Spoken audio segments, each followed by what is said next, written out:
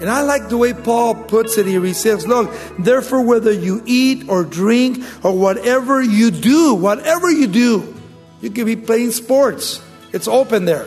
Whatever you do all to the glory of God.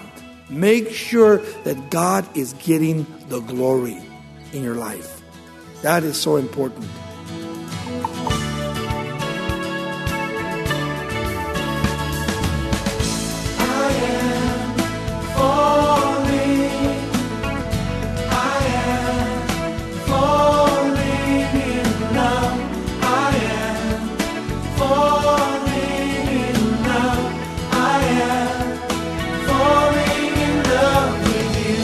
Welcome to Somebody Loves You Radio, the Bible teaching ministry of Raul Ries in Diamond Bar, California.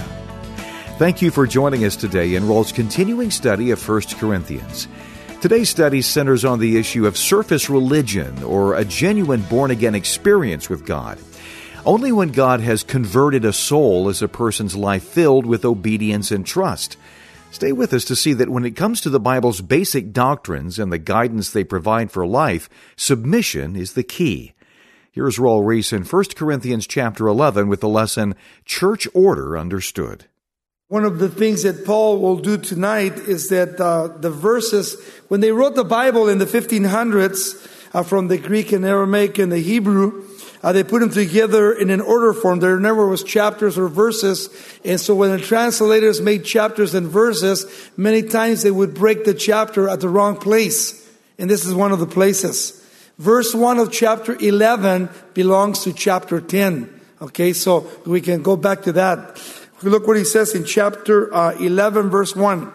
He says, imitate me just as I also imitate Jesus Christ. Now, Paul is going to be dealing with some very important issues. Actually, three main issues he's going to be dealing with. He's going to be dealing, first of all, with women praying and prophesying in the church. One of the problems that happened in the church of Corinth is that there was a little women's lib going on. And Paul writes not because he's against women, but to set the biblical order for women and men in the church, especially when it comes to worship. You see? But in chapter 11, verse 1, let's go back for a second. What is Paul talking about? About becoming imitators of Paul. As I am an imitator of Jesus Christ. The word to imitate here in the Greek is the word mimicking. To mimic someone. I don't know if I could say that about myself, but Paul could. But then when I read it again and went back to its original text, I think that it makes sense what Paul is saying. He's not bragging or trying to say that I'm better than all of you because I'm an apostle. But what Paul is making reference to and mimicking Jesus Christ is not only to Paul, but it's to all of us here. And anyone that considers themselves a Christian. Look at chapter 10, verse 31.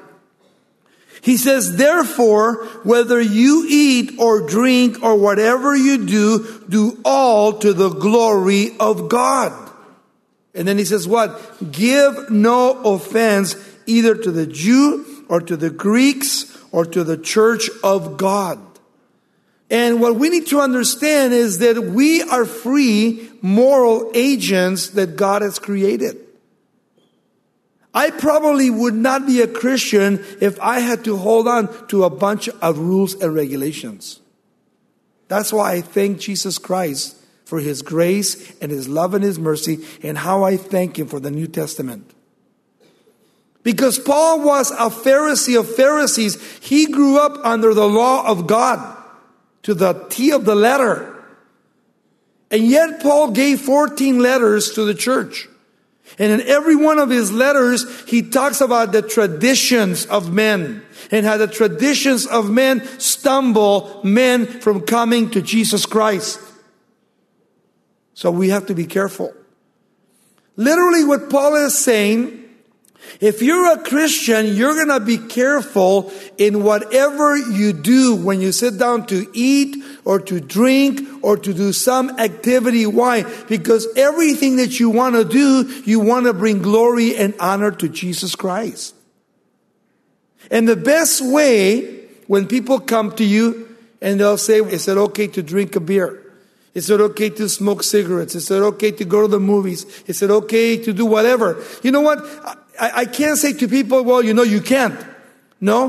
What I say to them, okay, look at your life and whatever you're going to do, think for a moment, how is this thing going to bring glory and honor to the Lord? And if it does, do it. And if it doesn't, don't do it. Then it's going to hurt you if you do it. You see? Plus, you're going to make people stumble. See, we don't live by the law. We live by grace. And I like the way Paul puts it here. He says, look, therefore, whether you eat or drink or whatever you do, you can be playing sports. It's open there. Whatever you do all to the glory of God. Make sure that God is getting the glory in your life. That is so important. Because it's so cool that when I look at people's lives, there are so many times people that are in bondage to so many things. And when I first got saved, one of the biggest problems, and sometimes when I go on radio, across America, people always call up and say, well, how can you be a pastor, teacher of the Word of God, and be a Christian, and be a martial art man? How can you teach the martial arts? Well, what does that have to do with Christianity? Nothing. It's a physical sport. It's a talent and a gift God gave to me, which I've been practicing not close to almost 37 years. You see? It's something in my life that God used not only when I came to Jesus Christ, but He continues to use me today, wherever I travel, whatever I do. You see, it opens doors. Maybe God blesses you as a baseball player, or a football player, or a dancer, whatever it may be. Whatever you do, there's opportunity because God uses the gifts and the talents that God has given to you to bring glory and honor to who? To Jesus Christ. Now, of course, there are other things that probably if you were a nudist dancer, you couldn't continue on. How would that bring glory to the Lord? You know what I'm saying? But it's so cool to see how God can use our lives. And so here Paul is talking about bringing glory and honor. Now he's going to start sharing another topic. And now I want you to understand one thing. From now on, you better hold on because now he's going to deal with heavy doctrine. He's going to deal with church doctrine. He's going to deal with the gifts of the Holy Spirit and the order in the church. And it's going to be cool because we're going to learn a lot about church order. Men, women, traditions, covenants. Tonight, communion. Look at the beginning with chapter 11, verse 2. He says, now I praise you, notice, brethren, that you remember me in all things and keep the traditions just as I delivered them unto you. Now, Paul is not talking about church tradition that brings people into bondage. Okay? He's not talking about that. Because when Paul is talking about tradition, the word is ordinances here. And it's a reference to the teachings that were passed on from one person to another person. And Paul wrote it very well in 2 Timothy chapter 2 verse 2. He said, and these things that you have heard from me among many witnesses, commit this to faithful men who will be able to teach others also. Now, the traditions of men should be avoided. Why? They always bring you into heresy and into bondage. Rules and regulations of men. As a matter of fact, Jesus, speaking to the Pharisees in Matthew 15:2, said this. Why do your disciples, they're asking Jesus, why do your disciples transgress the traditions of the elders? Notice what he says. For they do not wash their hands when they eat bread. Now, the tradition of the Bible has nothing to do with that. There was no tradition in the Bible about washing hands. Now, the rabbis and the Jews had this tradition that they actually wrote for themselves. That whenever they were going to eat, they would take a basin of water, and the guy would have a pitcher of water. They would actually raise their hands up this way and wash their hands in a manner, and then they would not allow the water to run down to your elbow because then it was uncleanness. Imagine that, just to wash your hands. Because then you're breaking the law of what? Of the elders. Who are the elders? You see? Traditions of what? Of men. Listen to what Jesus said in the next verse. Jesus answered and said unto them, why do you also transgress the commandments of God because of your traditions? You see, that's why we have to be careful. Many of us come out of different traditions. You might be a Baptist, you might be a Lutheran, you might be a Catholic, you may be whatever. And many times when we come to Jesus Christ, when we're truly born again of the Holy Spirit, there seems to be a little bit of guilt in our lives because maybe we don't see what we used to see in our churches. That might be a problem. Maybe we don't have Jesus hanging up here across. But Paul and Jesus and Peter and all of them said, he says, we can worship God anywhere. We can go outside in this field out here and hold services. And God still would be with us as He is here. This is just a building with 4 walls, a roof that holds up the rain and the wind and the sun. And it keeps us comfortable where we can meet in order to hear the Word of God. And we call it the church. But what is the church? The church is the word ecclesialia, and it means called out ones. The church is not the building. You see? This is not the building. The true building of God is where 2 or 3 are gathered in my name. And who's that? The called out ones of what? Christians, those that believe in Jesus Christ. We are the church of Jesus Christ. That's the difference between a building. This is Somebody Loves You Radio with Raul Ries. We're committed to equipping you with God's Word. Call us at 800-634-9165 or visit somebodylovesyou.com. And for more Bible-based insights, join Raul on his YouTube channel Tuesdays at 10 a.m. Pacific. Now let's return to more of today's lesson, Church Order Understood. We are the true building of God. What did Paul say in 1 Corinthians chapter 3 and chapter 6? He said what? Know you not that you are the temple of the living God? And if any man defile the temple of God, God himself shall destroy him. And the word for temple that he uses in the Greek is the holiest of holies. You are the holiest of holies before God.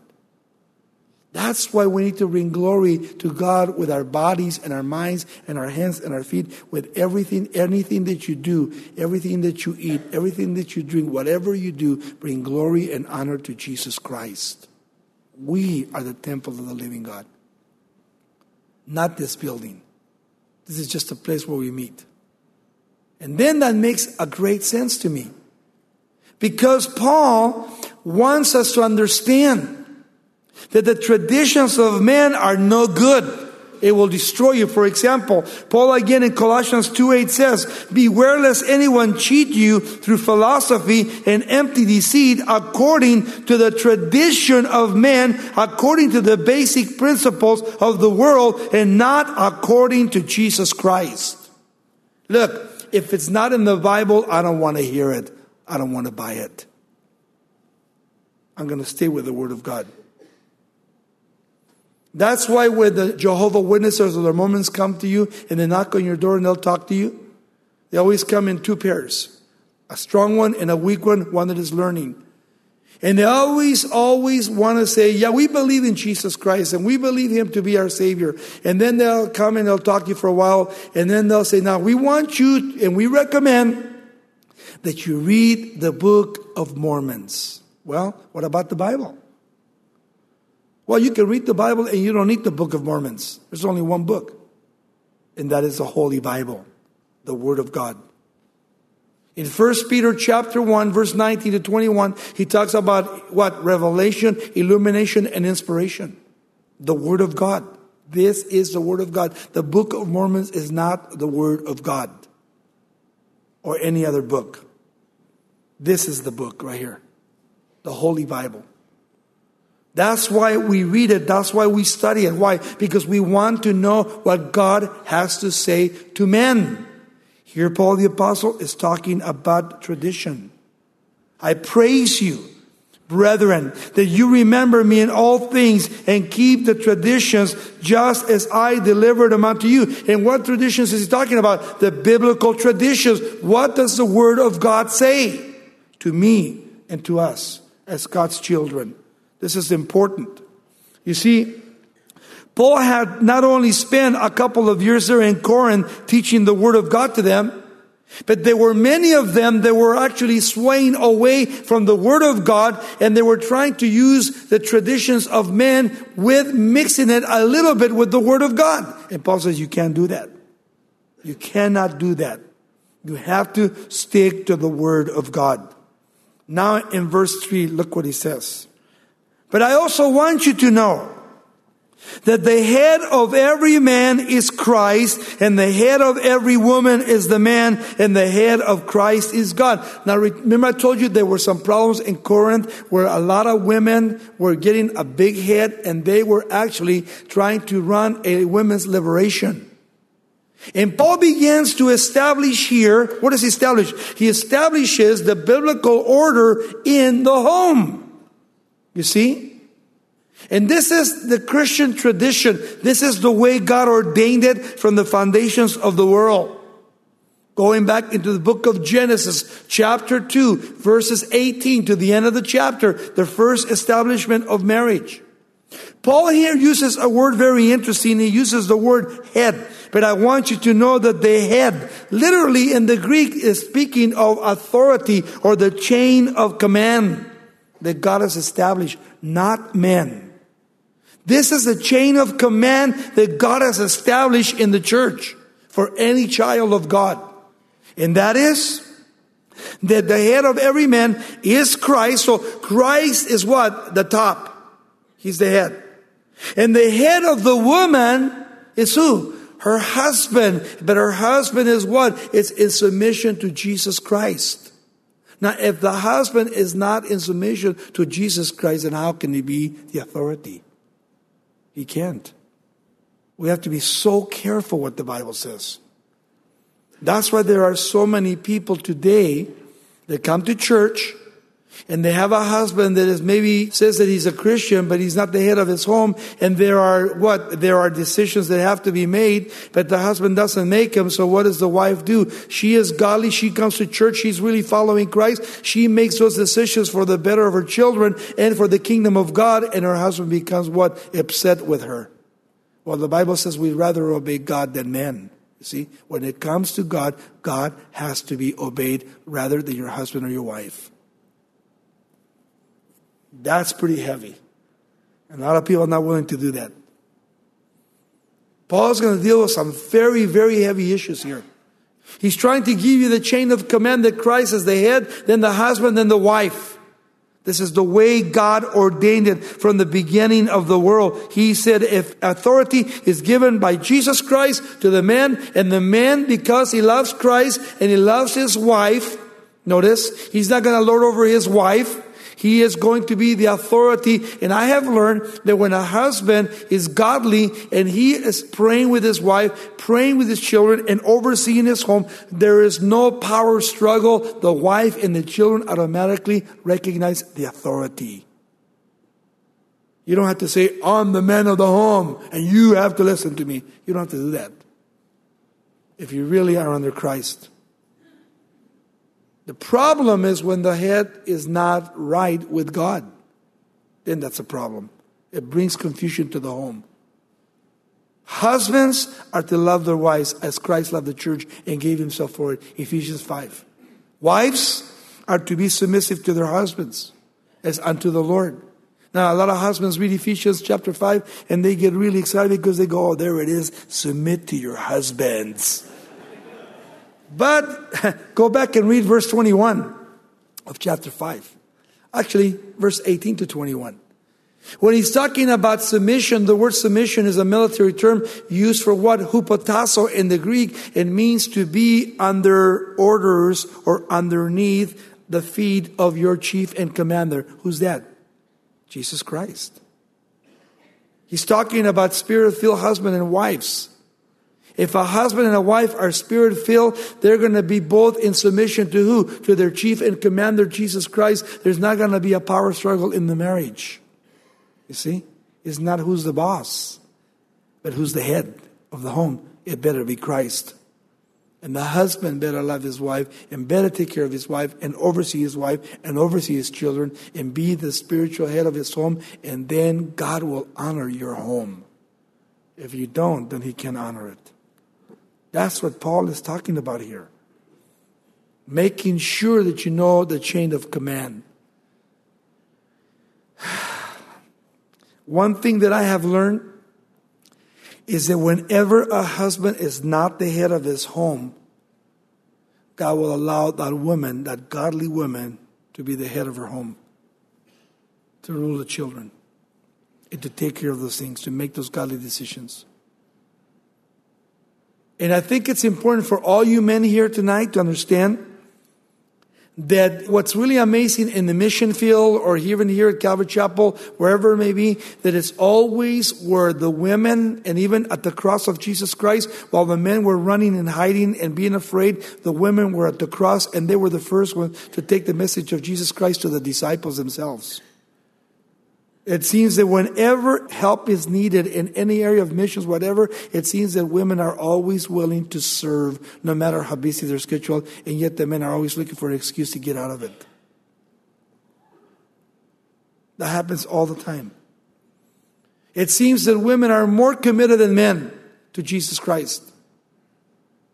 And it's so sad because God wants us, the men, to be the heads of our home. To love our wives, to love our children, to love our neighbors, to love God with all of our hearts, and to be the authority in our homes, and not as Hitler or anybody else, but to be meek and to be kind, to be loving. And you know what? And you don't have to scream and you don't have to yell and you don't have to pounce on the table. All you have to do is when you open your mouth, they will recognize the authority if you're a godly man.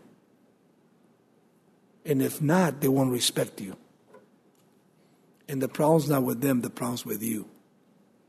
And it goes the same way for women too. God wants us to be honorable, and to be kind, and to be loving, to be meek, and humble. Whenever you get in a fight with your husband or your wife, man, don't let the sun go down in your anger. Make sure you make things right, not only with you and your wife, but make sure your children know that everything's okay. They feel safe and secure. Really important to do that. Otherwise, you're not going to have safety in the home. Your children won't trust you. That's why when people get divorced, men, children become upset and they become emotionally unstable because they had a home and they had security. Now, two people go in two different ways and the children are divided in the middle. You see? We have to be careful that before we make decisions that we think of our future, our heritage, our inheritance for the future before we make great mistakes.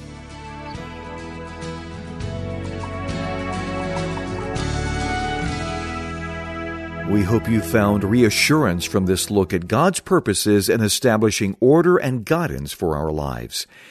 You're listening to Somebody Loves You Radio with Raul Ries. If you'd like to review the teaching you've heard today, we'll send you an unedited version for a donation of $5 or more. To get that, simply call us at 800-634-9165 and mention today's title, Church Order Understood. As you continue to meditate on the Lord's loving sovereignty, we'd like to offer you additional insight from a CD series titled Walking Righteously. Exploring the surprising empowerment of true surrender, you'll see that the Lord can do mighty things through you when you follow Him in trust and obedience. You simply need to make yourself available to His will and listen for His voice by spending daily time with Him in the Bible and in prayer. Contact us today to order Raul's 4-CD collection titled Walking Righteously. Visit SomebodyLovesYou.com or call 800-634-9165 and we'll send you this audio pack for a donation of $19 or more. Our number once again is 800-634-9165.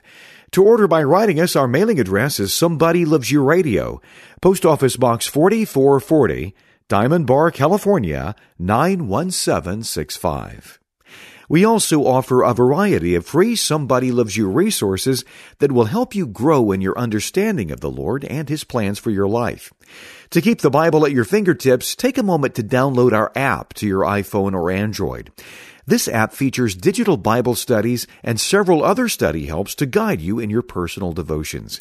You can also scan our Somebody Loves You Radio archives and download podcasts of any of these messages using iTunes or Spotify. Just a reminder, your partnership is important to this ministry, and we want to thank you for your generous tax-deductible donations. Be sure and join us next time for more instruction and encouragement from the Lord. Together, we'll quiet our hearts and minds to discover life-giving truth from the pages of His inspired Word.